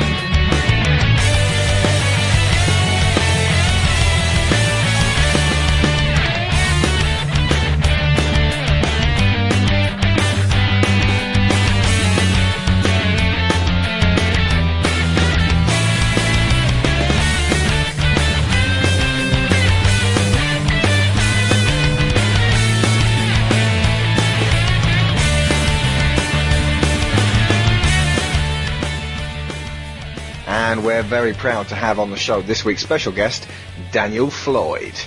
Now, hey, folks. I don't want to do you an injustice, Daniel, with an inaccurate introduction, so tell the boys and girls exactly what it is you do. Well, right now I'm a student who's studying animation and hoping to get work somewhere, but the reason I'm here today is because I make some videos on YouTube now and then, and they're just kind of little, I guess they're just lectures, just little small lectures that are done just kind of in a nice, easy, humorous way, just talking about video game issues or really whatever James Portnow writes to me and talks about. So, who said it? I think it was Lee Alexander wrote in a blog once that intimacy might be the best place for games to start approaching sex. It kind of creates an environment. It sets up meaningful interactions between characters, and it has a lot more. It's a lot more powerful than just sex by itself. Sex itself isn't nearly as meaningful without the intimacy that is attached to it. And games like the one example I used in the video of just like holding hands with Yorda in the game Ico. There's nothing actually sexual about it, but you kind of get a sense of a really meaningful connection between those characters, and it's kind of cute, and it's also just really sweet, and you can just kind of actually feel a connection, and it has impact. Totally. Yeah. I think obviously BMX XXX doesn't have. Yeah. Yeah. But that's also a problem of game design in general. I mean, you talk about the sex, and if you go the full, end product to something like Mass Effect or Indigo Prophecy, there's a hell of a lot of work to actually drive it to there. I mean, ultimately, the idea is you're going to care about somebody. I just think as a medium and graphical medium, it's very hard to actually, necessarily relate to somebody that amount to actually feel for them. I mean, remember The Darkness, actually, where you just sit down and watch TV with your girl. Oh, can't believe I didn't think of it. Yeah. Yeah, there's no sex involved there, but it's just a really touching moment. In fact, I sat there for, a 5 or 6 minutes just watching, what was the program on it? It was a film or something, wasn't it? You can change the channel, but I think she said, I think I just let her, choose the film, but, yeah, and that's just as powerful as anything in Mass Effect. It's the subtleties, and I think, something like, Yoda in Ico is a Yoda. Yoda. Yoda in oh, come over here, you will. Ico is a perfect example of that, where it doesn't always have to be about the end game. It can be just be these small glances. Yeah. I guess the tricky part is that it's asking for games to be subtle, and subtlety isn't something that this medium has done very well so far. Yeah, it's pretty amazing stuff. I was looking at it a little bit this afternoon. It's a new role-playing video game that is leaving nothing to the imagination. Mass Effect is what it's called. Full digital nudity. Imagine. And the ability for the players to engage in graphic sex, and the person who's playing the game gets to decide exactly what's going to happen between the two people, if you know what I mean. Now, the game is rated M for mature. Basically, Pandora's box is open. I mean, kids have access to these things, and unless you're hovering over them every second, they're going to find ways to see this stuff on the internet. How damaging is it really? Well, the thing is, it's the whole concept of, 13-year-olds have never seen Playboy because they're not supposed to. It's that idea that, let's talk about who the video game is for. It might be for adults, but if you look at the statistics, who is playing video games but adolescent males, not their dads? So that's the first thing. The damage is this. We know that all the research shows that violence has a desensitizing effect. Well, sexuality does too, because this is when the developing mind is happening. This is when they're first deciding who they're going to be, who their identity is. This is when social development is happening. And here's how they're seeing women. They're seeing them as these objects of desire, as these, hot bodies. They don't...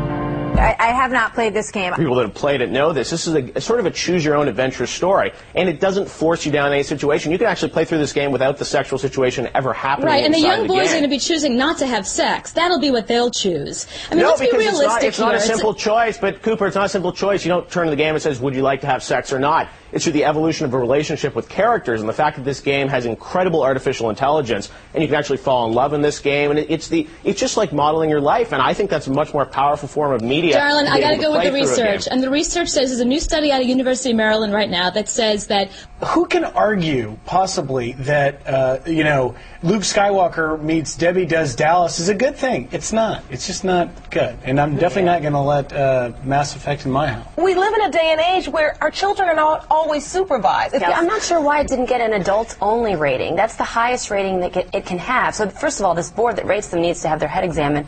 And this made me feel old watching this. What happened to Atari and Pinball and Pac-Man? Welcome to Digital Cowboys. We feed upon the tears of fanboys. This week we are very honoured to have on the show Commander Tim of Gamehounds. Tim, how are you, sir? I'm well. I'm very well. How about yourself? Pretty good. Oh, well, I'm pretty good, Tony. I'm slowly dying of swine fever. I'm here. Well, Tim, we are very honoured to have you on. And does anyone you know currently have swine flu? No, thankfully. There's been no one. It's just regular flu, right? It's just like... Well, it's probably going to kill us all because 152 people in Mexico have died from it. So Oh my gosh! But what about the millions of people afflicted with HIV around the world? I think that's a lot. Well, yeah, but seriously, would the papers lie to us? Are you suggesting that, Tim? You're right. Our government and our media would never do anything. No, it would be irresponsible and wrong. Okay. Surely it's one in the long list of things we're going to die of, so yeah, just pass this over like normal. Okay. What we're going to do is basically I'm going to throw out questions and we can then use them as a point of discussion. And Tim, who perennially lives in the past, how's that 3DO working out for you, Tim, by the way? It's lovely. I just got a Panasonic FZ10 and I'm loving every minute of it. That makes okay, right. Fine. Never got time. Yeah. How much did you buy it from that guy in the end? Because you were very coy about it.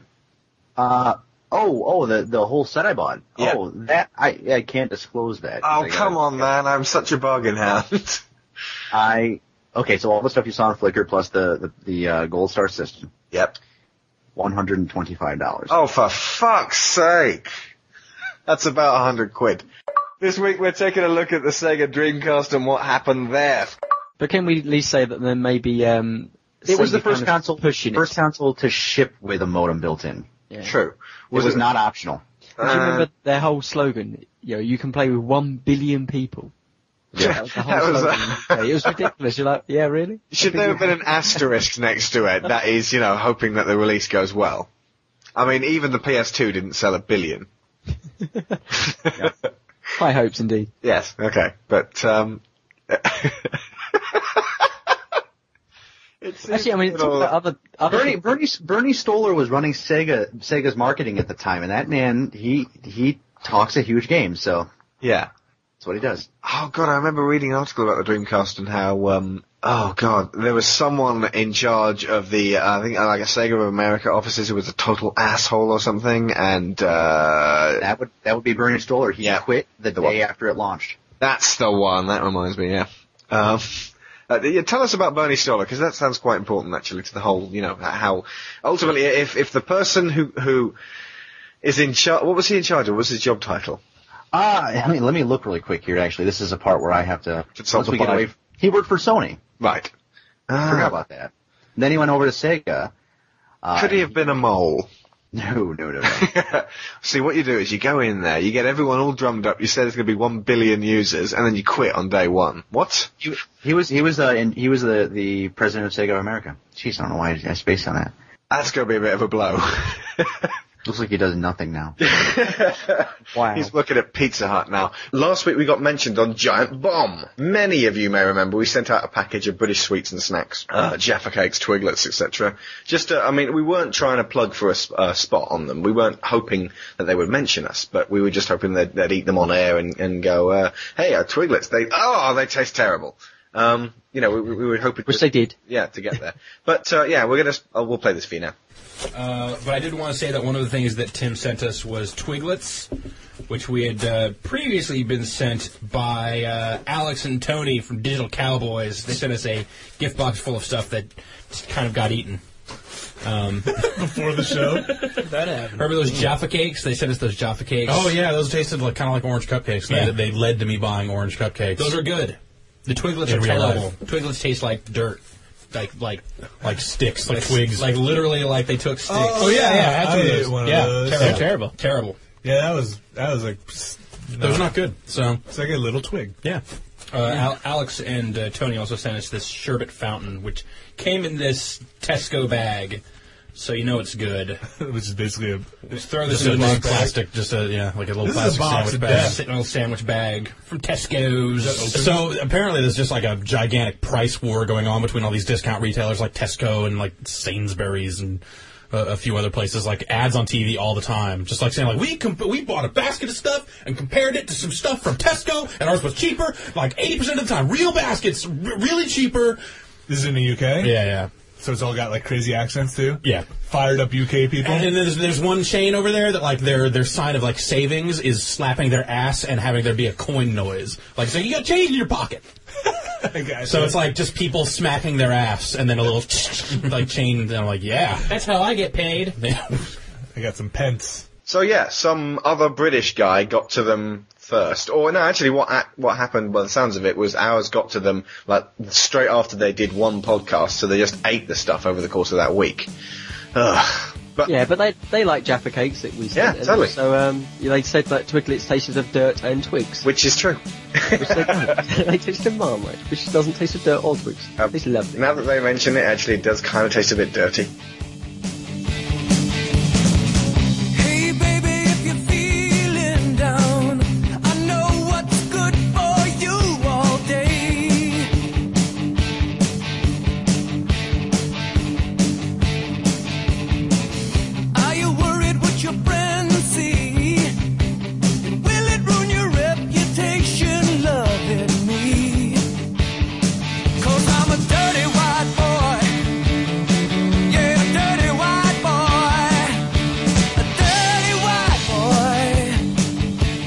This week in the Tiger Cage, we have Cooper Hawks of Game Hounds. We're going to prod him with sticks until he busts out into an awesome rant or two. David Lamont, how are you? I'm fine, Alex. You're going to poke me with sticks. Good luck with that. The best of poked.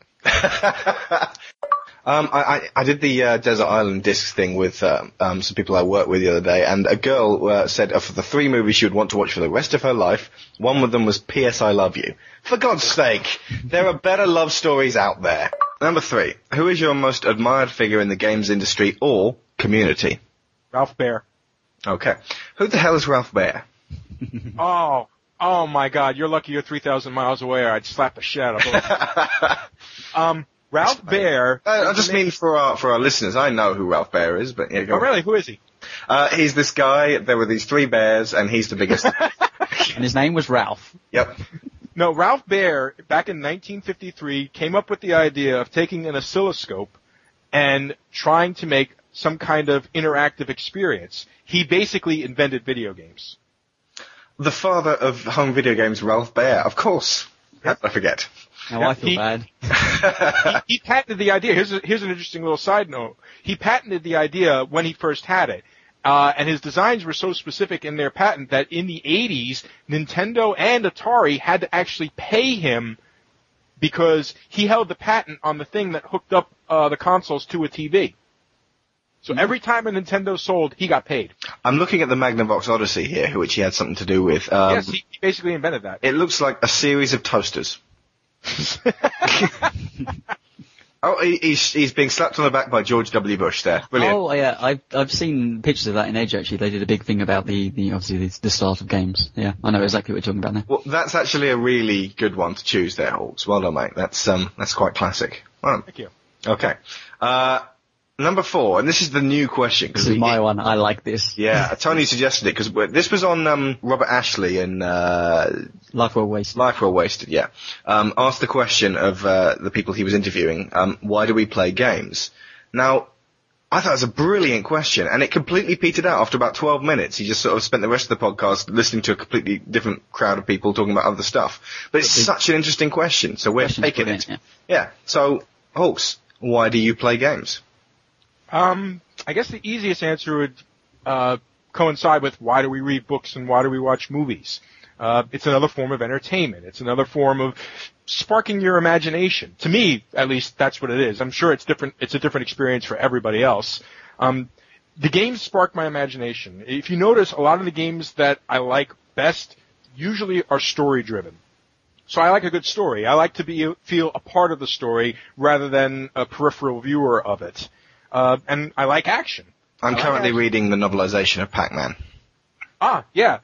Page 1, A the dot. I bet I know what happens at the end. Got high. He died, and then poor widow Pac-Man cried for him. Yeah, so... Sorry, you were saying. I play for just to experience some things. I play the football games because I suck at football.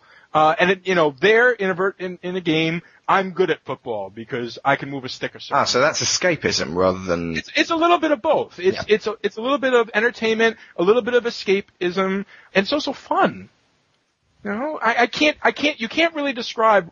It's like somebody trying to explain why they're into a certain kink that they are. 9 times out of 10 they can't. It's just something that they know. They can probably trace back through their life and find that one moment where they saw a dog shitting on the ground and realized, yep, I want to be shit on by a woman. Why did my mind also go to that, and I was going to challenge you with that? Good lord, man. Once again, it comes back to you should have been hugged as a child. Yeah. Or hugs, then you won't enjoy being shat on. Now, that's a good enough answer. That's actually, fair enough. Question 5. What is the worst gaming experience you ever had? Does it actually have to involve video games, or can it involve a time that I beat somebody in a video game and they pulled me out of the arcade and beat the shit out of me? I think I heard you telling me about that. Well, that may have been someone else, but... Oh, no, actually, no, it was someone completely different. That was on Joypod. That happened to Michael. No, okay, so, yeah, what happened to you? I was playing this karate game. Oh, God, I forget the name of it, but it was in the arcades at this local pizza place by my grammar school. Uh-huh. And I had played it, so often that I knew I had all the moves. It was so... God, such a primitive. When you look at Street Fighter and you look at this game, and this game is like a pimple on the ass of Street Fighter. And this guy was like, come, put up his quarter. I'm gonna kick your ass. I was like, yeah, we'll see. And I handily handed his ass to him with a side of potatoes, and he's like, "You're fucking dead, man." And I thought, oh, whatever, dude. It's a frickin' video game. Sure enough, I walk out to head back to school. Guy jumps me, beats the ever-living piss out of me. I don't get that. I don't understand how you could be like, oh, someone beat me at gaming, I want to hit them in real life. That doesn't make any sense to me. I just go, you wanker, and turn off the Xbox. I feel like everybody else. The high street is dying anyway. It's all about the hypermarkets now, and the high street is going to be nothing but coffee shops in 5 years' time, so... This town used to be so lovely. Main Street isn't Main Street. You ever seen Cars? You must have done. Yes, 1,000 times. Main Street isn't Main Street anymore. It's that one. I like the song. Stop it. That's a decent song, but you're kind of singing it less like the original dude and more like South Park. Yeah. Main Street isn't Main Street anymore. I've got a theory that I could get you singing show tunes, because I like show tunes as well, and we just got to find the same show tune that we both like. So if you just feel like breaking into it at some point in the next podcast, in the next few minutes, then go for it. I actually blew a listener away when one day I just randomly started tweeting out the lyrics to Bad Horse from Dr. Horrible's. Oh, what a program. I don't know the lyrics, but I know the song. Do you know, bad horse, he rides the reservation, the thoroughbred of sin. He's got your application that you just sent in. It needs evaluation, so let the games begin. A heinous crime, a show of force, a murder would be nice, of course. Bad horse, he's bad. The evil league of evil is watching, so beware. The grade that you receive will be your last, we swear. So make the bad horse gleeful, or he'll make you his mare. You're saddled up, there's no recourse. Sign Bad Horse. And that is all from the second year of Digital Cowboys. The good news is that it's going to take me a lot less time to compile the year 3 episode, because from this point onwards, there's simply more shows that we're genuinely proud of. And we would like to thank the people who helped us to wrench ourselves kicking and screaming out of the early days. So thank you very much to Matt Fowler, the man who taught me how to podcast. A good friend of mine, Jamie Patton. A very old-time friend of ours, Thomas Underhill. Possibly our longest listener, Tony Edwards. Ryan Astley, the first person from the actual industry who ever listened to us and guested. The huge shout-out we got from Gamers with Jobs. They helped us much more than they can ever imagine, I'd imagine. Any listeners we may have gotten from Giant Bomb mentioning us, thank you very much, but it was just so cool to shake your hands. Legends that you are. The rock that is Chris O'Regan. The Rock. And, of course, Tim. Cooper Hawks. His dancing partner. Yes, massive fan of Cooper Hawks. And, of course, how could we forget? What goes beyond legendary? Is it mythical? Yes. Yeah, the mythical Daniel Floyd. Jumped us up from 10 listeners to 1 million in one, just by guesting once. And, also, just bumped up the quality of our show and made us up our game. Thank you so much, Dan. But most of all, we want to thank Mr. Paul Shotton, our co-host for nearly 100 episodes. He came in at the very beginning when this was just a daft idea that might help 3 friends keep in touch. And, significantly, he stuck around long after it was no longer fun for him. Paul, without you, we probably would not be podcasting right now. I think we'd have given up somewhere in the teens. Yeah, and I hope now people have kind of listened back to the first 100 episodes, they do realise the rock that was actually Paul throughout this. Yeah. There's a lot of podcasting we've done, and I agree with you completely there, Alex. He was a major part, and actually he still is a major part of the DC community. Yeah, absolutely. A good friend still. Yeah. More importantly, still very, very good. We managed to survive that, so you rock, Paul. And we'd like to leave you with one very rare bit of DC footage from the very first Gamehounds hump date we were on. Miss Edie Sellers took a chance on 2 British guys and let us do a segment for her midweek show for many months, which got us noticed by the listeners at Platform Nation and eventually led to our year-long, very successful affiliation with them. So we'd just like to say, Edie, thank you so very much. It has been fantastic knowing you, and we hope you come back on the show sometime soon. Oh, she will be. Yeah. Don't you worry.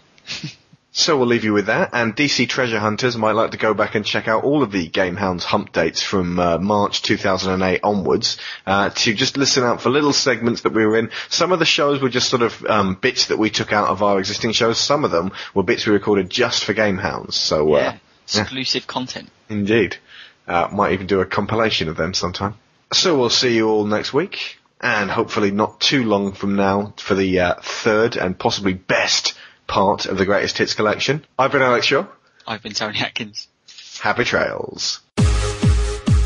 Welcome to the new Gamehounds Hump Date. I'm Edie Sellers, and this is your calendar of game releases for next week, beginning Sunday, April 5th, 2009.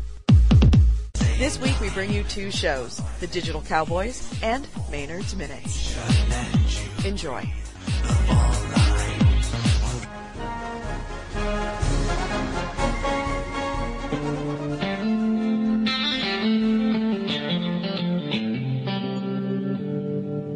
Hello and welcome to the second Digital Cowboys weekly pod for Game Hounds. I'm regular host Alex Shaw. I'm Tony Atkins. This week we spoke about many things. We interviewed Ryan Astley, who is one of our regular listeners, about what it's like to actually work for a gaming company and getting an education in gaming. The thing that sparked the most debate this week was we were talking about OnLive, which was discussed at GDC, which is the it's kind of like a way of broadcasting a PC to your TV. I mean, explain it, Tony. The ability to play games streamed straight from the net, no hardware required, other than the ability to get it to your TV. Basically. It's the much mooted cloudware people have been batting about for a long time. I mean, EA have been talking about this sort of thing for a while. I mean, it's very kind of phantom related. But this actually looks like it might be actually proper usable tech. And they do have release dates and things for it, which is quite scary and interesting. This clip was when we first started talking about it, and you get a bit of back and forth from me and Tony, and you can hear more if you listen to the whole show. Welcome to the Digital Cowboy, baby! I'm telling you, it looks great for us. I would say honestly that if this was an opportunity, I would be, well, I don't PC game anyway. I don't, see, it would have to be replacing something that was tangible. I don't think this would replace my 360, for example. I don't think it could in terms of actually playing games. Because, I mean, unless it's got something as important as Xbox Live, one of the main reasons I play the 360 over the PS3 is Xbox Live. Okay, but it does have a friend service. It has a service where basically you can jump into anybody's game that they're actually playing. So you're playing Mirror's Edge. I can actually watch you playing Mirror's Edge without it causing any difficulties your end. And you can watch anybody play any game. It also has features where you just press a button and it records 15 seconds of, the last thing you've just done. That all loads up into a big database for you and your friends to watch. It sounds like almost too good to be true, and this is why I think you're going to see, a company maybe like Microsoft or Sony look at this and go, maybe this is the tech that we need to really, push the next generation of consoles forward. I'm not too sure this thing is going to take off massively because it seems to be the infrastructure needed to bring this to market. I mean, they seem to be doing a lot of work and a lot of people seem to be very interested in it, but I just, it's almost too good to be true. It could definitely replace online expensive-ass PC gaming, because I'm sure no one out there with an Alienware PC would be like, oh yeah, I'm really glad I spent this much money on it. Oh, thank God I now have to buy a new graphics card. It would have to be running in tandem with Wii gaming or something that's a lot more mainstream. Let's put it in that kind of nice way. I think I want to butt in here, actually. Yeah, go for it. I've been thinking about this for a few minutes. I mean, you've got to think this could take part in like 5 or 10 years when this could actually be settled. You think of how today, right, everybody is trying and get like digital TV. You see all like these grannies, trying to use their digiboxes. It'll just be like very, very simplistic it'll be like digital TV, I think, in like, the equivalent in 10 years time. You're just going to have one of these little boxes and subscribe to a service where it will beam your games down to you. It'll just be as simple as possible. Everything's done, up in the sky. So I can imagine, like, what they've been talking about here, that could be the norm in 10 years' time, I could imagine. It's very likely, actually. The faff of having to, it's not just buying a box, the faff of these companies having to invest in a box which may or may not take off.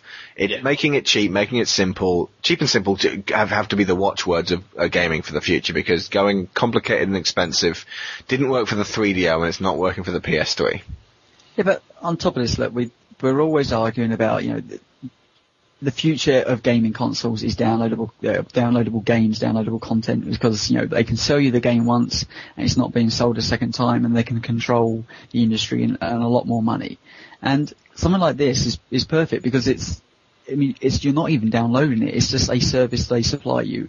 And I mean, I don't know. It looks almost like it's some sort of rental service that it's, you don't want to necessarily pay £40 and then have nothing other than maybe the access to it, as long as the service is going. Once again, the thing stopping this is broadband penetration, because I mean, to me it's great. I'm on a 20 megabit connection. Something like this to me sounds fantastic. I'll just download it. He's playing stuff in 720p, but I mean the console online attach rate, some of the 360 is still only like 60%. That's 40% of your market that don't even entertain the idea of going online. And I still think that's going to be the case for a good few years. So all this downloadable stuff, we've had this conversation many times, doesn't necessarily apply to a huge demographic of people. But, I mean, with the Steam market being as huge as it is, you could definitely see them migrating directly from Steam to this, and ultimately, I think Valve would have to address this issue at some point, and either go into partnership with them, or, I mean, if they do take off, or it's going to be a direct one versus the other, Microsoft, Sony, and ultimately no one really wins that particular fight, so. So why should I sing another love song? Why should I sing another love song? Okay, that's about all we can fit into the 5-minute segment, but you can download our podcast from iTunes, go to the blog page, and also check out the regular posted articles. A new Digital Cowboys show will be up every Saturday, and if you'd like to write to us, the address is digitalcowboys@googlemail.com. By all means, if you agree or disagree with anything we've said, we want to hear from you in the Gamehounds forums. So I've been Alex Shaw. I've been Tony Atkins. Happy trails. And you wave to me when I go. Victorian goodbyes, little hand. So why should I sing another love song? Thank you for listening for the Hump Date for April 1st, 2009. Check back on Saturday for an all-new regular Gamehounds episode with me, Commander Tim Wilsey, and Cooper Hawks. And also, don't forget to check out the website www.gamehounds.net. Or you can catch the daily gaming news from me, Edie Sellers, the San Francisco Video Game Examiner at examiner.com. So on behalf of me, Mr. Maynard, and the Digital Cowboys, thank you for listening. And play hard.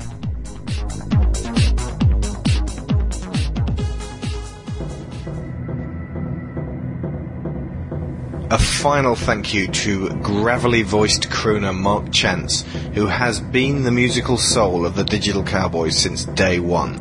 Mark's love song is, and always will be, our theme, and the digital bit in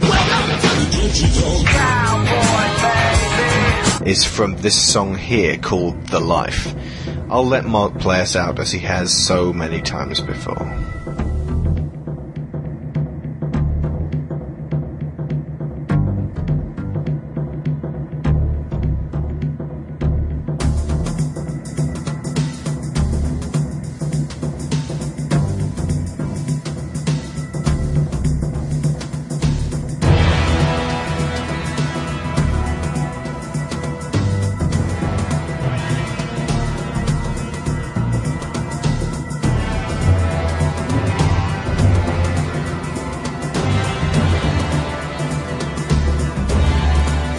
This is the life.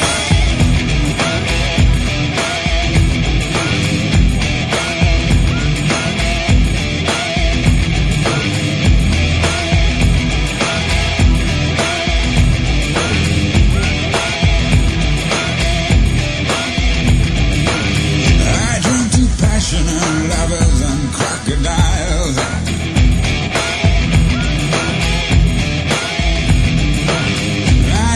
Fashion and power and polka dots say, hey, hey. I drink to fiction and monsters and paradise.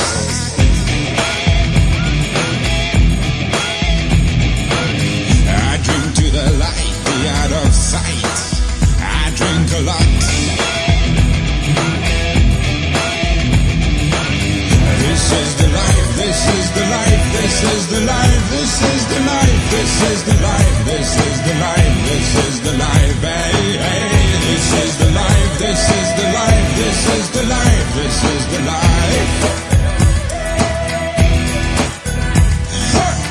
I drink to the moments of lust and whisper.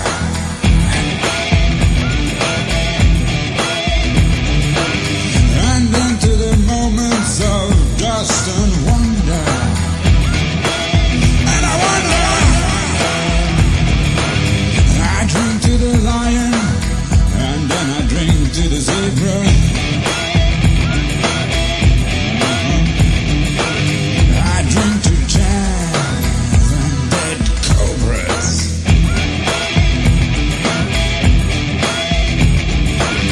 This is the life, this is the life, this is the life, this is the life, this is the life, this is the life, this is the life, hey, hey, this is the life, this is the life, this is is the life, this is the life.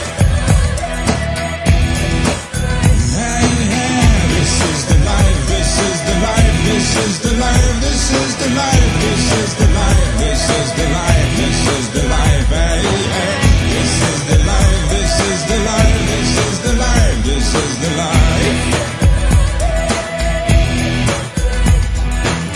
I drink to you, and then to them, and then I drink to you again. I drink to never ever dying again, and I feel I drink to skinship was a famine to their feet. I drink to skinship was a Jew and their existence in my back. To the classical, the vertical, the savage and the delicate, the hound.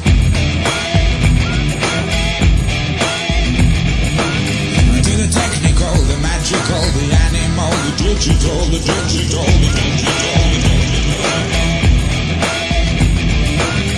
This is the life, this is the life, this is the life, this is the life, this is the life, this is the life, this is the life, this is the life, this is the life, this is the life.